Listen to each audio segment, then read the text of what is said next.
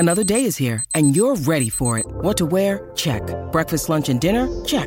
Planning for what's next and how to save for it? That's where Bank of America can help. For your financial to-dos, Bank of America has experts ready to help get you closer to your goals. Get started at one of our local financial centers or 24/7 in our mobile banking app. Find a location near you at bankofamerica.com/talktous. What would you like the power to do? Mobile banking requires downloading the app and is only available for select devices. Message and data rates may apply. Bank of America N.A., member FDIC. When you need mealtime inspiration, it's worth shopping Kroger, where you'll find over 30,000 mouth-watering choices that excite your inner foodie. And no matter what tasty choice you make, you'll enjoy our everyday low prices, plus extra ways to save, like digital coupons worth over $600 each week. You can also save up to $1 off per gallon at the pump with fuel points. More savings and more inspiring flavors make shopping Kroger worth it every time. Kroger, fresh for everyone. Fuel restrictions apply. Hey guys, it is Ryan. I'm not sure if you know this about me, but I'm a bit of a fun fanatic when I can. I like to work, but I like fun too. It's a thing. And now the truth is out there. I can tell you about my favorite place to have fun. Chumba Casino. They have hundreds of social casino style games to choose from with new games released each week. You can play for free anytime, anywhere. And each day brings a new chance to collect daily bonuses. So join me in the fun. Sign up now at ChumbaCasino.com. No purchase necessary. VGW Group. Void where prohibited by law. See terms and conditions. 18+. With a new podcast every day of the Premier League season, this is Football Social Daily. A double dose of Monday Night Football yesterday, and the London clubs came out on top. Tuchel turned over the tune as Chelsea won their fourth Premier League game in a row with a 2-0 victory over Newcastle. Timo Werner amongst the goals, and Kepa Arrizabalaga starting between the sticks. Does the Blues boss know his best team, or is there some method behind the selection madness? As for Newcastle, how dicey will things get for them as they remain close to that dreaded dotted line? Talking of dicey, are the Blades dead and buried, flattened 3-0 by West Ham last night, who now move into the top four. The Hammers have leapfrogged champions Liverpool to the Champions League spots, and ironically, it is Champions League action tonight for Jurgen Klopp's side. The Reds face RB Leipzig in Budapest, not Germany, as this strange season throws us yet another curveball, away goals in a neutral venue. We'll figure that one out later, as well as how the experienced Klopp will fare against young upstart Julian Nagelsmann right here on Football Social Daily. This is the Premier League podcast with a new show each and every day of the top flight season, right throughout the week. My name's Niall McCorn, and with me today we've got Marley Anderson. Morning, Marley. Morning, guys. How are you feeling today? Yeah, just an air of inevitability after watching the 90 Minutes last night, to be honest. Ooh, disappointed but not surprised. Okay, we'll come on to that in a little bit. We've also got straight talking Stefan Armstrong on the show, again back for another week. How you doing, Steph? Now then, I'm good, yeah. I found myself in a predicament last night because okay. Yeah. I don't know if any of you guys have had to do this before, but I had to convince my girlfriend last night that Vinnie Jones was in fact a football player. Because she didn't believe it, because we were. Did you see him on that Brute advert? He's unbelievable. Like, we were watching Naughty's thriller classic Swordfish, which with John Travolta in it. He's great. And Vinnie Jones is in it as a sidekick, and what a performance! I mean, you just wouldn't believe he was a footballer. Amazing. Who's the next footballer to transition into acting? I mean, there's a few contenders, I reckon. Salah. I knew that was coming. Fat Ronaldo. I was waiting for someone to. Oh, Fat Ronaldo! What a legend. I love that guy. Anyway, enough about the 90s and reminiscing of years gone by. It's time to talk about the here and now, and we're going to start with what happened last night at the London Stadium, where West Ham defeated Sheffield United by 3-0. A great result for West Ham, moves them into the top four in the Premier League standings. And I know it was against bottom place Sheffield United, Marley, who have only got 11 points this season. But as we said on yesterday's show, West Ham normally make these kind of games difficult for themselves. But that wasn't the case. It was quite comfortable in the end for David Moyes' side. So do you think that the result actually proves that the Hammers are now actually made of sterner stuff? Yeah, I think so. Yeah, I think we were talking yesterday, obviously, about, West Ham. No result ever surprises you with West Ham. They can turn teams over when you don't expect them to, and they can lose to the bottom of the league, cannon fodder type teams. But I think the issue has always been for West Ham beating teams you were meant to beat, and that's why they struggled last season. They were in a relegation fight for most of the season. That's because they couldn't beat the teams around them. They probably went into games with a bit of like overlooking the opposition kind of thing and thinking we'll beat them. Bit of complacency sneaking in a little bit. But last night was proof that they're able to do it, and to do it without a striker as well. I think was great, because to score 3 goals against a team you're meant to score 3 goals against in terms of league position without a striker who's meant to score you some of those 3 goals is really good, and it's now convincing me that West Ham are sort of here to be taken a bit more seriously than I thought. I thought Everton and Aston Villa would be maybe not Aston Villa, but definitely Everton would be sort of have more longevity in this weird season than West Ham. I thought West Ham had run out of steam purely because of the thin squad, especially up front. But it's not played out like that. I think West Ham are still cracking on, still living that dream, and I think to get crashed to the top 6 has to be their priority now between now and the end of the season. Yeah, absolutely. I said yesterday that I think that West Ham have got so far already this season, and although there's around just about a third of the season to go, there's no reason they shouldn't be targeting the top 4. They're in it now, and the teams around them, as you say, like Everton and Aston Villa, they keep slipping up, and Liverpool are on a bit of a downwards trajectory. Tottenham don't look up to much at the moment, and I guess it's Leicester and Chelsea that West Ham have got in their sights. Anyway, regardless of that, the score last night, Stefan, was 3-0. The first goal came from the penalty spot. West Ham winning their first penalty of the season. The Hammers fans couldn't believe it on social media. But there was a little bit of a conflab between new signing Jesse Lingard, who of course is on loan from Manchester United, and captain Declan Rice. Now, Rice took control of the situation and actually took the penalty and scored it himself. But what do you think this says about his leadership skills? He's only just turned 22. He turned 22 in the middle of January, so just about a month ago now.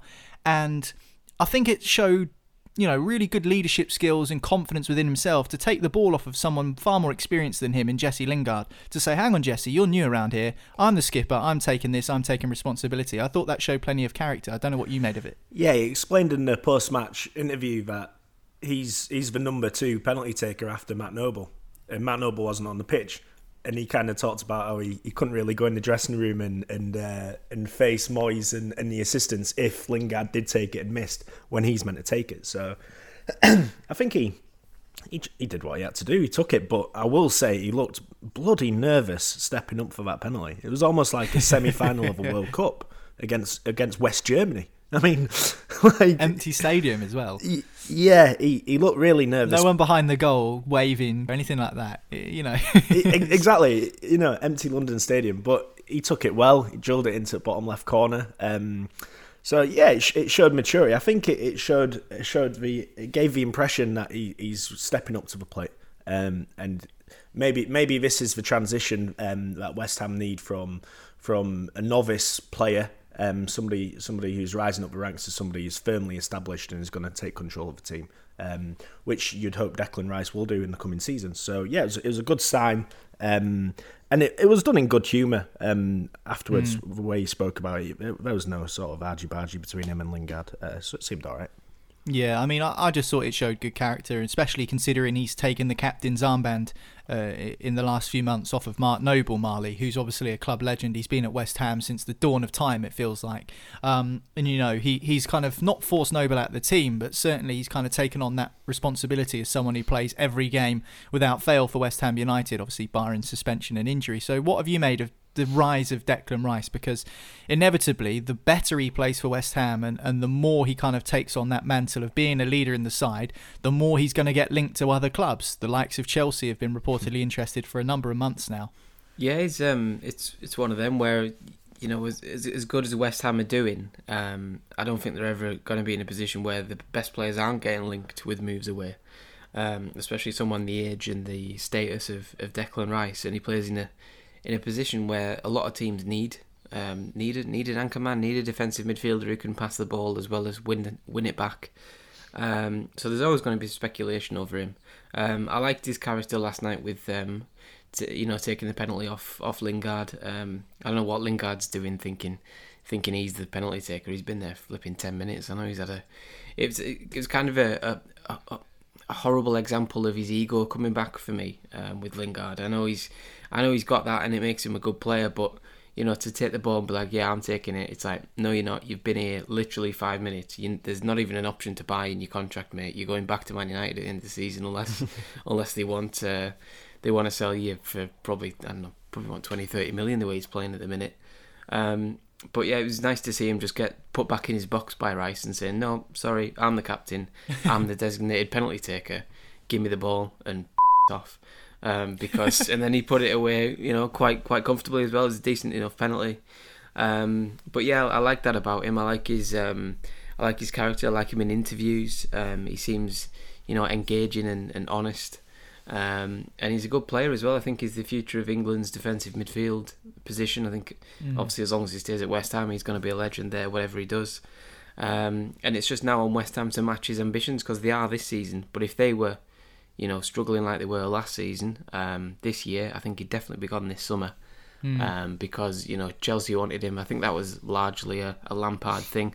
But if you look at who needs defensive midfielders in the top teams, you could probably say Man United need one, with Matic, being 108 years old or whatever he is. And then you've got other teams up there as well. Spurs, obviously not really in a position to go and buy someone of that sort of price now with the way they're doing. But there's teams up there that would need players like him. So yeah, he's always gonna attract admirers, especially with the way he is, both in his on the pitch and off the pitch nature. I think he's also taken a leaf out of Steven Gerrard's book, not in terms of the way he plays or his style of play or anything like that, but in the fact that he's going to have the same haircut from now until the day he dies, much like Steven Gerrard. They're very, very similar. Can't imagine Declan Rice with any different hair to what he's got now. Anyway, West Ham scored 3 last night, Stefan, and we said on yesterday's show too, sort of previewing this game with Sheffield United, whether they might regret the fact that they didn't sign a striker in the January window, because it was almost inevitable that Michail Antonio was going to get injured. Obviously that's happened now. He didn't play last night. We discussed it on yesterday's show. But David Moyes was really bullish around the time that the transfer window closed in saying, I think I've made the right decision. We're happy. We're content. We feel that we've got enough, even without a recognised striker, to score goals. And everyone kind of was a little bit, let's just say, sceptical about that. But has he kind of proved himself right now about not needing another striker in January? Because obviously they sold Haller, Antonio's injured, and they still managed to score 3 last night. Or is it too difficult to really pin that down just because it was against Sheffield United last night and they are bottom of the table? I think not having any strikers is an improvement on having Haller up front. So it's been proved right there. Yeah, a mixture maybe. I'm not sure. Maybe a little bit of good fortune as well. He's lucky, or maybe it isn't luck. Maybe it's a testament to what he's doing on the training ground, that the players that he's brought in, Lingard, seeming to link up well. Like at times, apart from wearing a claret and blue shirt, at times West Ham looked like Man United going forward on a counter-attack last night. Lanzini and Lingard were electric at points last night. They were really good. And if you've got players like Diop headering in set plays, then you can kind of get away with it even without Antonio in the team.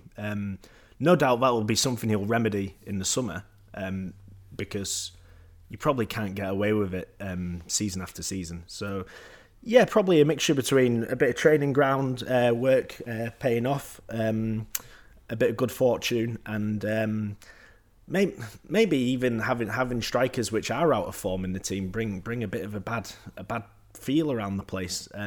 So turfing people like Haller out, I think it's quite good for the rest of the squad. So a combination of all three, really. And just on that goal scoring front, Marley, if you look at the goals that were scored last night, obviously Rice with a penalty. I mean, technically that's a set piece. The corner with Diop's header, a set piece, and Fredericks popping up at the end as well with a neat strike into the bottom corner. You're talking about 2 defenders and a defensive midfielder scoring the goals last night for West Ham. So I guess, is that kind of highlighting what David Moyes was getting at, saying that he feels comfortable that players all over the pitch feel that they can chip in now? Yeah, definitely. You mentioned there 2 defenders getting goals and a defensive midfielder. You look at Craig Dawson's got 2 or 3 goals in his last 5 games or something like that. He's popping up from set pieces. They're a threat from set pieces. Which Souček. I was just about to say, no one's even mentioned Souček yet. So I think even Vladimir Kufal had a one-on-one from right back last night and ended up he did, yeah. forcing a really, really good save from Ramsdale. But you know, it's just the way West Ham are playing. They're open. They've all got license to go and do things. And you know, despite them not being sort of a team the way you'd be scared of every one of them all over the pitch, you know, in terms of like who they are and how good a player they are playing together. They seem like a proper team now. You know, it's on if one of them goes forward, like if Kufal goes forward, somebody drops back and covers him. It's basic football, but a lot of teams don't do it well. Like there's that saying, I think it was Johan Cruyff, it's like football is the hardest game to make look easy in the world, but you know that's every team's remit, and they are making it look, you know, they're doing the simple things right. The threats from set pieces, I don't think enough teams in the Premier League do enough with the set pieces. They just, you know, lump it in the mixer and see what happens and aim it towards the big man, and it doesn't really work because the ball doesn't either get there or the big man's marked by the other team's big man and they cancel each other out, kind of thing. Like with Newcastle, every set piece when Andy Carroll is on the pitch goes towards Andy Carroll, and there's a Royal Rumble around him in the box, and he ends up decking 3 people and giving away a free kick. It makes you want to tear your hair out. But Moyes' teams have over the years been good at set pieces, and you've seen it again with West Ham, because without a striker, set pieces is probably your chance to score, because you put in 3 or 4 6-foot pluses in the box. You've got good delivery. You know, every team should have a player who can swing a decent corner in. It's another one of my pet peeves about how footballers can't put corners in regularly of a decent quality. Just on that, Marley, with all the data and statistics that are collected now, like Opta and all of that stuff, I'd love to see a statistic of how many corners per team in a season don't get past the first man. Or the second man, or past the front post, let's just say, just for a matter of measurement. But it's ridiculous. You know, we're talking about these players who are top quality players. I mean, some of the set piece takers we've got in the Premier League at the moment, like De Bruyne, you know, Telles at United's got a wicked left foot. Ward-Prowse. Fernandes can do it. Ward-Prowse is another one, yeah, for example. James Rodriguez. But yet, you still see so many corners that just don't make it past the first man.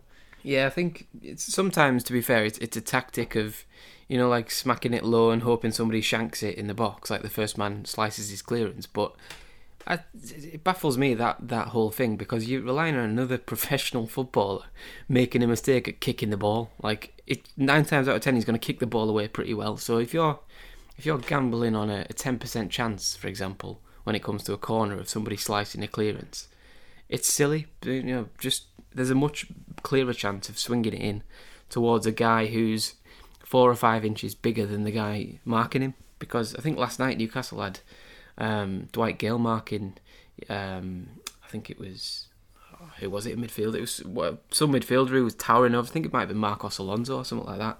And it was like, that's a mismatch. And it's something waiting to happen. And it didn't quite work out for Chelsea last night, but obviously they didn't need it. But yeah, it's one of the things. Corners wind me up sometimes. I think Newcastle went a few years ago under Alan Pardew. We went 2.5 years without scoring a goal from a corner, and it was like every time we got a corner, you might as well have just switched off, because it was just pointless us getting it, because it just went in and got headed away or just kicked away by the nearest man. It was pointless. I think that Pat Nevin actually did a really interesting piece of analysis on why corners don't get past the first man, and he said because the outside of the pitches nowadays are kind of laid down with AstroTurf, and players are scared in their run-up that they're going to slip, so therefore they don't really have the full momentum and full focus on putting the ball into the box. I'm not sure how much of that I believe, but I certainly do understand what you're getting at with the fact that there isn't much room. Yeah, but if you slip and you put it in a perfect position, fine. Just is it worth it though to snap your ACL for Andy Carroll scoring a consolation in a 4-1 defeat than to put you out of action for 18 months? Marley's opinions on that are different.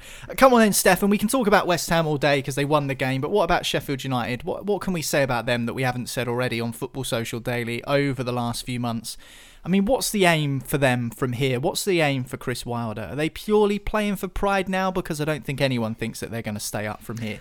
Yeah, to make it look respectable. The way that he was talking after the game in the interview, he's talking about massive steps back.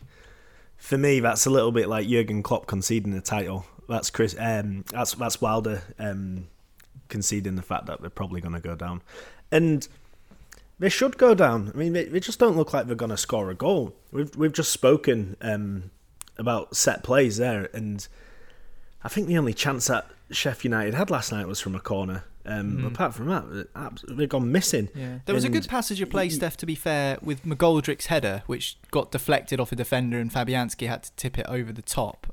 There was a good passage of play. That kind of came from the left and the cross came in. That was smart football, but that's about the only thing I can think of. So you're right. I mean, the lack of clear-cut opportunities is really... Yeah, they don't look like scoring at all. And you just need to name their strikers and look at their conversion rates, and they're terrible. The only person who's got a decent conversion rate is Billy Sharp, but he doesn't really start. The trust has gone into McGoldrick, and he just doesn't do it. And then when you back that up with Oliver Burke and McBurney, it's just... Yeah, it's just not good enough. So I can see why they're at the bottom of the table, and I can see why they're probably going to go down. Yeah, Rhian Brewster as well. I think cost them, what was it, 17 million, something like that. Not scored a goal for them in the Premier League after plenty of game time as well. So I'm surprised he's not running around still wearing his Champions League medal that he's got from sitting on the bench when Liverpool won it in 2019. Oh really? I didn't even know that, to be fair. But yeah, I remember him winning the Under-17 World Cup, I think, part of the same side that Phil Foden was in. Interesting to see the trajectory of those two players, Foden and Brewster, respectively. One's gone forward, one's gone back, I think you could argue. Anyway, time to talk about Chelsea against Newcastle United, but we won't do it just yet. We're going to take a short break here on Football Social Daily, and we'll catch you the other side of this. Football Social Daily. Subscribe to the podcast now so you never miss an episode. Listen to the latest Premier League news, updates and match reports now. Just ask Open Sport Social. Welcome back to Football Social Daily. This is your daily Premier League podcast every single day right throughout the football season, 7 days a week. No other podcast does this. You'll be able to keep bang up to date with all the latest news and views from the English top flight, including full rundowns of all the games, which we do match reports for on your smart speaker. So all you need to do is ask your device, whatever it may be, whether it's an Amazon Alexa or a Google Home device, just say Open Sports Social. It will take you straight to the Sports Social skill where you can find the latest news, match previews and match reports for your Premier League side. There were two games that took place last night, one of them at the London Stadium, which we've already discussed, the other taking place between Chelsea and Newcastle United. The final score was 2-0 to the Blues. Chelsea getting off to a decent start against Newcastle, but they couldn't find more than the 2 goals they scored, and not for the first time this season. They haven't been able to break through that 2-goal barrier so far under Thomas Tuchel. Both goals were a bit of a scruffy nature, Stefan, but how disappointed do you think Chelsea will be that they didn't capitalise on that early 2-goal advantage? Because we said on yesterday's show that maybe they just needed to score more than 2 because they beat Burnley 2-0, but they've not scored more than 2 under Tuchel so far since he's been at the helm of the club. So it just felt like maybe they just needed something extra just to kind of give them an extra confidence boost. Not necessarily. I think at this point it's all about winning games and getting into that Champions League spot, which they did last night. The most important thing was that Werner scored a goal. That was important, bringing that confidence back. He played really well last night. His assist was really good. He was sharp up and down the wing. He looked really good last night. The only thing that was dodgy about him last night was his post-match interview, where he was using his classic English German. It was poor. But apart from that, I think Chelsea can be happy. I don't think it was necessarily about hammering Newcastle last night. It's just getting those wins and keeping that going. Tuchel's unbeaten. I'm right to say. So as long as that continues, that's what Chelsea needed. They just needed results, and that's what he's kind of delivering. So that was the most important thing for him last night. Yeah, definitely Timo Werner being involved so heavily and scoring, albeit it was a scruffy goal, only just crept over the line, Marley. But he did look bright throughout. As Stefan says, not the best goal he'll ever score, but definitely he'll take that, and Chelsea will take that if it means that he now goes on a run and his confidence picks up. Yeah, I don't know whether this is just me. I think it is, but I don't think he was that good last night. I thought he was brighter, but not necessarily the level where you can expect him to go and score a load of goals. I think he had 2 clear-cut chances last night and completely fluffed the pair of them. One of them was hard though, wasn't it? It was coming across his body and it was like a right-footed volley, and it's always difficult to keep those under the crossbar at the best of times. Yeah, but like with that one, he could have touched it. He could have just took it down. If he had more awareness, he'd realised he was in 5-6 yards of space, 7 yards out from goal. He could have easily took that down and just put it over the keeper, around the keeper, whatever he wanted to do. But instead, he was rushed, and I think a lot of what he does is rushed because he's used to, 100 mile an hour running in behind the defenders and scoring with loads of space. I think when he's in tight spaces, I don't think he's that good, to be honest. Obviously, he scuffs in the goal that he scores, and that's fair enough. And Newcastle made it far too easy for him to get space and to run at defenders, especially out wide when I think he created the goal for Giroud. That was too easy. Terrible defending as usual, and on our right side we're not the best down there. But he did improve, but there was a lot still to be desired. I think he needs to massively improve if he's going to be the guy who's spearheading Chelsea's sort of outside title challenge for the top 4, whatever you want to call it. I think he's got to improve. His touch isn't good enough. His passing's not good enough. He's not strong enough. There's only so many games where the ball's going to bounce to you, from a corner where your marker just completely forgets that you're there, and then you get a simple tap in. So I think he needs to improve still. Okay, well, what about Newcastle then, Marley, your side? No Callum Wilson, as we know, he'll be out for a while. We said yesterday he's contributed to 60% of Newcastle's goals this season. How toothless did you look without him? How big a miss will he be in general after what you saw last night against Chelsea? Because there's some big teams coming up in that bottom shake-up of the Premier League. Burnley against West Brom, Fulham against Burnley. You've got some important games to come as well, Newcastle United. So how big a miss was he last night? Was it clear and obvious to see that you are looking lacking without him? Yeah, I think I'm not saying we would have got anything out of the game with Callum Wilson, but we certainly would have had a little bit more about us. Everyone, do you know what sort of got me last night? I think everybody, because it was a Monday night game, everybody watched Newcastle for 90 minutes for the first time in quite a long while, because obviously we've had a few Saturday games and there's always other games on a Saturday. But when it's the Monday night game, a lot more people watch you, and a lot of people are saying, they're rubbish. This team's rubbish. They're never going to do anything without Callum Wilson. The scary thing about that was that last night was better than we've played in that 12-game run where we were winless. We couldn't win in 12 games. We were better last night than we were in any of those games. So we're not as bad as we were, which is bizarre because we were bad last night. But I've still seen little bits where, with more talent on the pitch, i.e. Wilson, and possibly even Fraser as well, that we weren't as bad as what people are making out.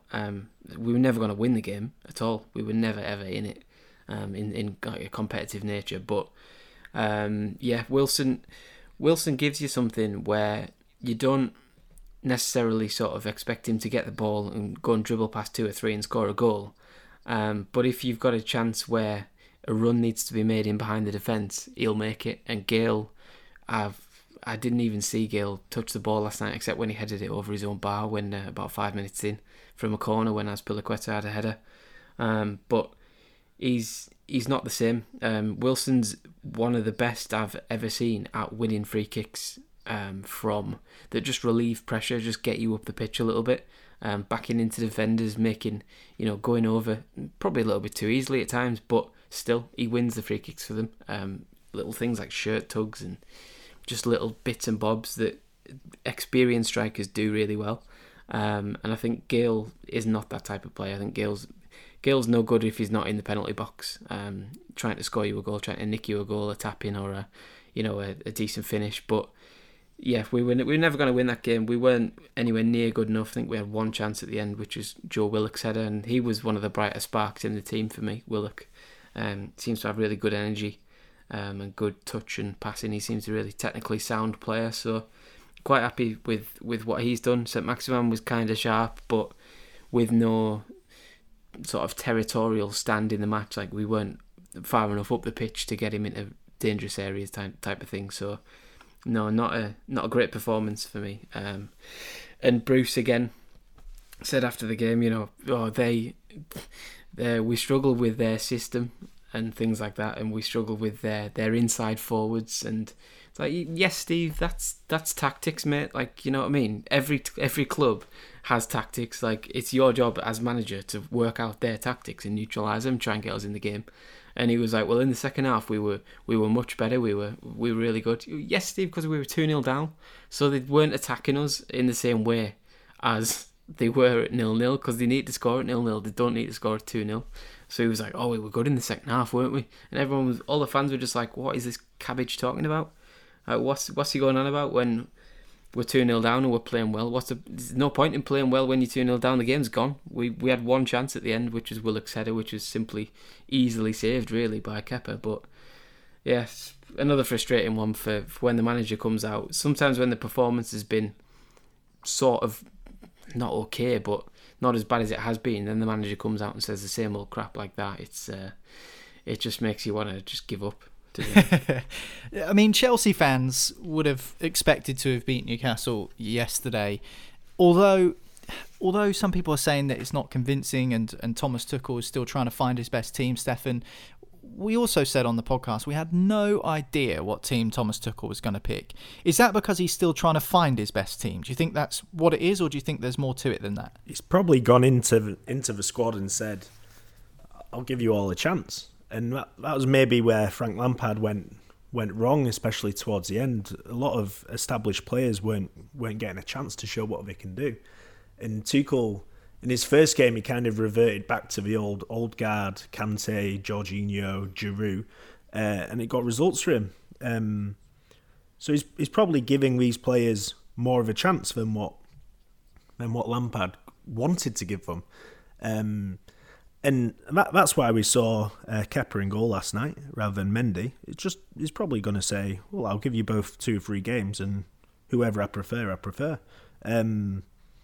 So yeah, he's just finding his team, which is good.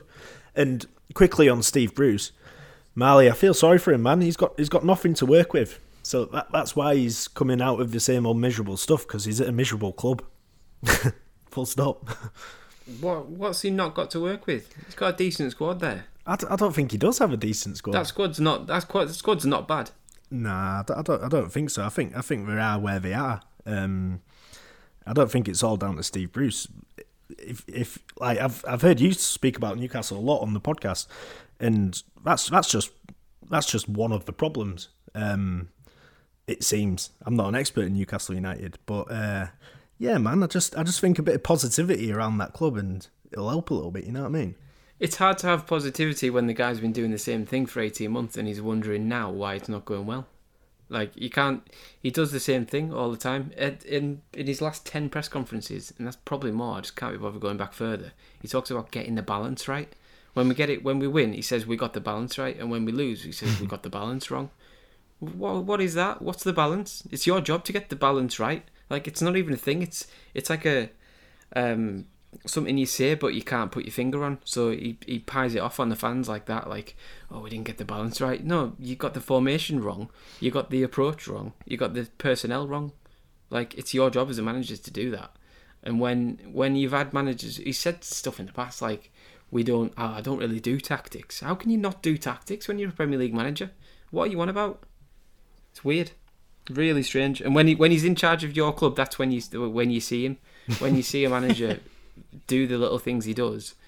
And, you know, who needs a flipping first team coach 18 months into a tenure?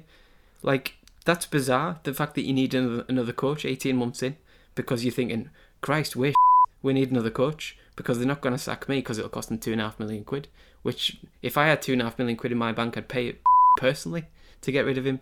He's useless as a manager. I'm completely useless.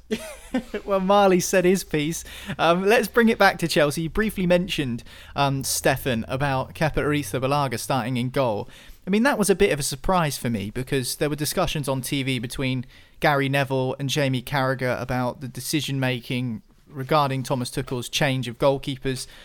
And the debate was Is it because that part of Tuchel's kind of remit in coming into Chelsea is to help get the best out of some of the more expensive signings? Now, obviously, Kepa had a bit of a shocking season last year, and he wasn't great much before that. And Frank Lampard had enough and said, right, we're benching him, we're bringing in this new keeper. And there was £200 million spent in the summer. And, you know, I think Mendy is better than Kepa. But do you think that that is part of it, Marley? The fact that, you know, Tuchel's come in and maybe part of Abramovich's task for him is to try and get the most out of some of the more expensive signings that Chelsea have made in recent seasons? Yeah, probably. I think everybody, everyone mocks Kepa and rightly so in some ways because he has been awful. But confidence is a huge thing in football, and if he's confident, he could easily be. He was 70 million quid for a reason. He was one of the potential best goalies in the world in the coming years. I think he's only, in his early 20s, so he's got plenty of time to go. He could easily. He's 26. Is he 26? That's still 10 years in it. He's got 10 years. For a goalkeeper, it's young. Yeah. So there's plenty left in the tank for him. There's plenty of improvement to be made.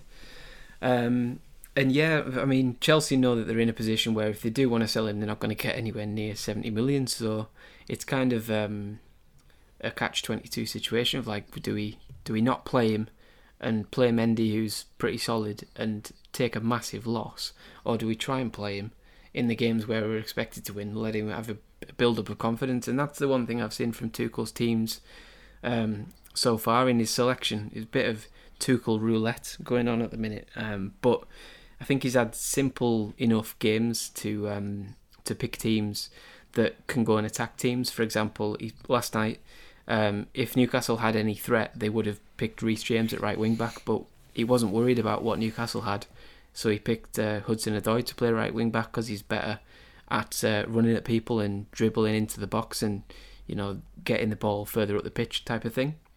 And it's the same with Kepa and Mendy.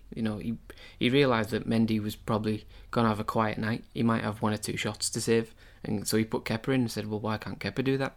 Give him a bit of confidence, get him back sort of thinking he can be the goalkeeper that we wanted him to be. And it wouldn't surprise me to see him carry on and get the odd game between now and the end of the season, even if it's just against the teams Chelsea are expected to easily beat, I think.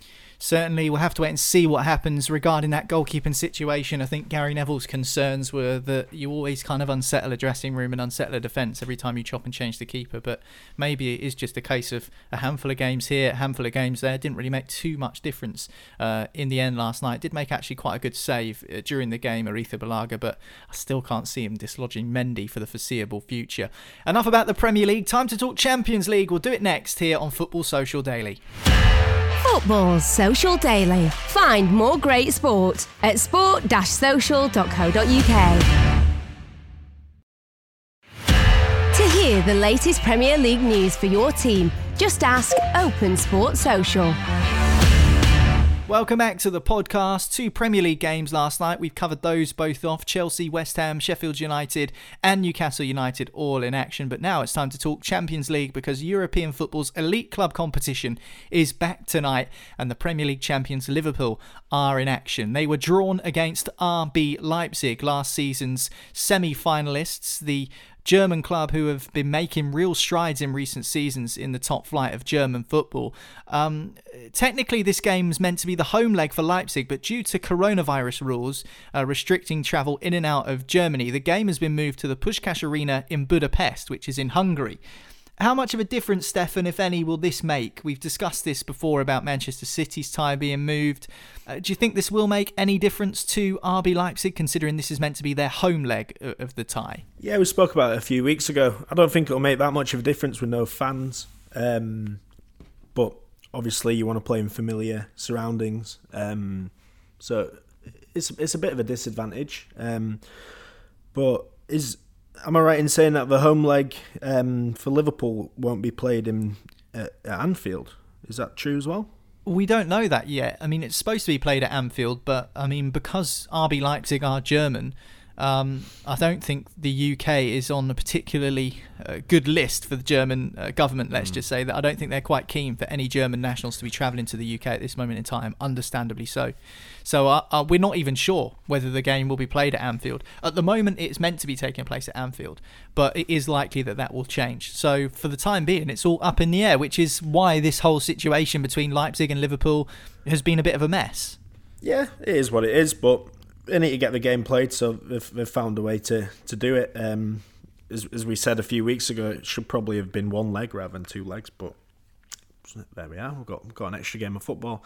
If I was your football authorities, I would have found an interesting way to do it. I would have gone to maybe played a single game in a country where there's fewer COVID restrictions, so you can just pack it with a load of foreign fans which wouldn't usually get it. It's like play the last 16 in Australia or something like that. Do something a bit weird, a bit crazy.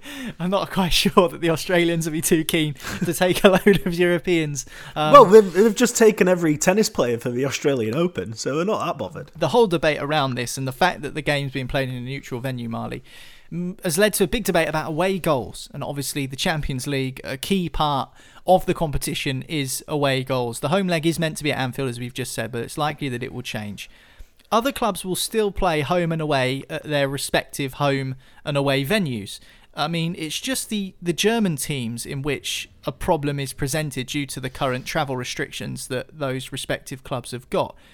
So what do they do? Because I've seen plenty of reports from a Liverpool perspective suggesting that it's absurd to keep in away goals, it's unfair, it doesn't make any sense. What do you make of it? Because what do UEFA do? They can't just change it for this one game without changing it for all the others, because then that wouldn't be fair.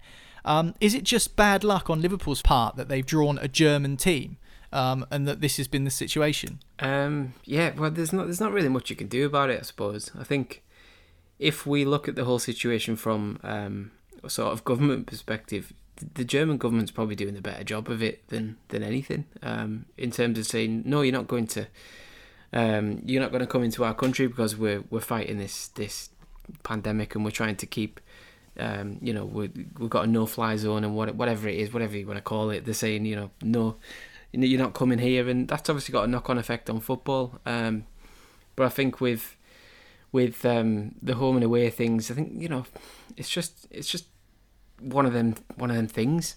You can't have it the same for everyone because you've opened a wormhole already. I think the fact that we still don't know where Liverpool's second leg's going to be played is a bit of a joke. You're going to kick off the first leg not knowing where you play in the second leg because you might end up playing in I don't know, Ireland. You could play in France, Portugal, wherever it is. You could end up playing that second leg. So I think it is a bit the uncertainty is a bit of a disadvantage for everyone. And I think the away goals thing, to be honest, I'd scrap them anyway. I don't really get why one goal is worth more than another. In terms of, I know it's meant to be sort of reward attacking football and things like that, and make teams go away from home and try and score goals. But I still don't really fully agree with it at the best of times when everything's fine, and not we're not battling a pandemic as well as trying to get Europe's sort of biggest competition on. But yeah, it's always going to be, there's going to be little things where people can look back in years and have genuine gripes with. For example, Leipzig can look back at the end of the season and next year when everything's a bit more normal, hopefully. That they can look back and say, well, we weren't at home. That's a bit of a reason why we weren't able to beat Liverpool if they go on to lose, for example. But it's just one of them things. I think you've got to go with it a little bit and just say, that's the situation we're in. It's not ideal, but we'll get on with it. It's still a game of football at the end of the day. You still got a chance to win it, even though it's in Hungary rather than Germany. You've got no fans anyway. So yeah, let's just see what happens. Yeah, I mean, the whole away goals situation, I think, becomes a little bit redundant in empty stadiums anyway, and they still did it last season. So I think that there are arguments for and against the whole away goals thing. I can understand why Liverpool fans would feel aggrieved, for instance, though, if they did get removed from the competition on the away goals rule, having both games probably been played in a neutral venue, and that being the case, I think I'd probably be annoyed too. But anyway, it's just the hand that Liverpool have been drawn for the time being. All of the things aside, let's focus a little bit more on RB Leipzig. They reached last season's semi-finals, Stefan, their first knockout appearance of the Champions League. They're coached by Julian Nagelsmann, who's a really bright young German coach and only in his 30s and hotly tipped to be one of the best managers in the world in the seasons to come. Comes up against probably the most recognisable and most successful German coach of recent times in Jurgen Klopp. I think this subplot between the two managers, the experience of Klopp and what he's won, and the potential of Nagelsmann and what he's been doing with Leipzig is a really interesting subplot. Yeah, you're probably watching a match between the current Liverpool manager and the next Liverpool manager. That'd be a great bit of continuity for Liverpool, wouldn't it? To keep the German theme going. Yeah, he's an exciting manager, and he's been a pain in the ass for Bayern Munich in the Bundesliga over the last few seasons. He's kind of replaced Dortmund as the club. To annoy Bayern towards the top of the table, and they're flying high. They're only 5 points off Bayern in the Bundesliga, so they're a solid team. And we saw against Man United in the group stages how good they are. So yeah, it could be tough for Liverpool tonight. They're in a slump, Steph. They lost again at the weekend. Do you think we'll see that form that Liverpool are in carry over into the Champions League? Or because it's a different competition, completely different location, getting on a plane, flying to Hungary, different rules with the away goals thing, as we've already discussed, do you think that they'll fare differently against Leipzig as well, just because of all of those factors? I'm not sure. It's the first time we've seen Liverpool in this kind of slump for a while. A lot of teams that are struggling in the league, they take cup games as a bit of respite, really, from the pressure that they're under.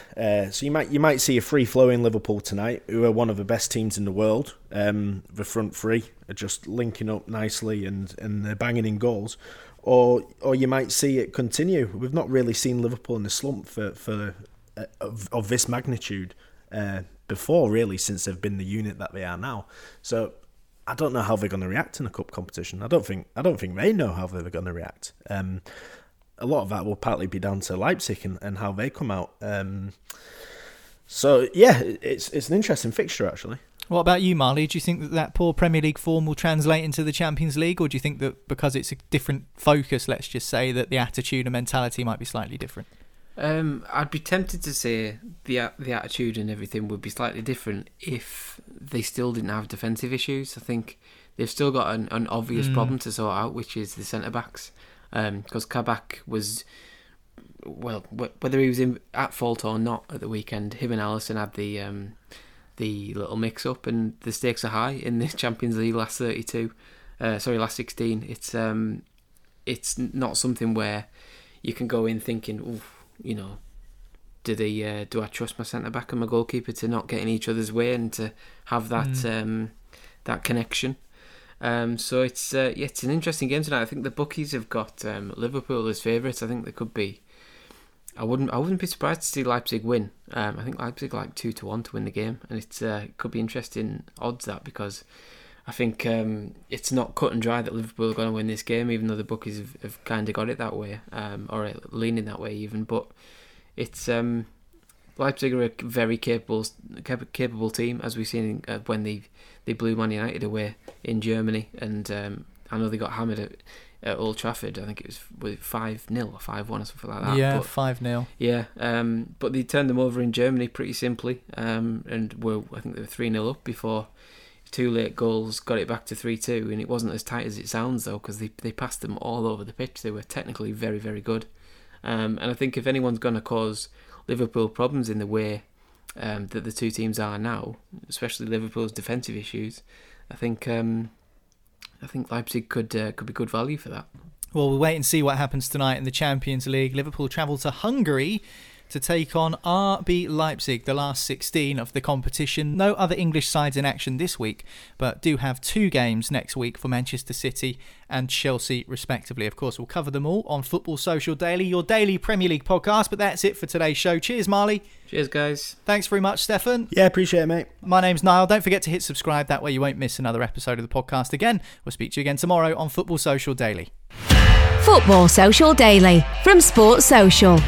Find us on Facebook. Search Sport Social. Judy was boring. Hello. Then Judy discovered ChumbaCasino.com. It's my little escape. Now Judy's the life of the party. Oh, baby, mama's bringing home the bacon. Whoa, take it easy, Judy. The Chumba life is for everybody. So go to ChumbaCasino.com and play over 100 casino-style games. Join today and play for free for your chance to redeem some serious prizes. ChumbaCasino.com. No purchase necessary. Void where prohibited by law. 18 plus terms and conditions apply. See website for details. Judy was boring. Hello. Then Judy discovered ChumbaCasino.com. It's my little escape. Now Judy's the life of the party. Oh, baby, mama's bringing home the bacon. Whoa, take it easy, Judy. The Chumba life is for everybody. So go to ChumbaCasino.com and play over 100 casino-style games. Join today and play for free for your chance to redeem some serious prizes. ChumbaCasino.com. No purchase necessary. Void where prohibited by law. 18 plus terms and conditions apply. See website for details.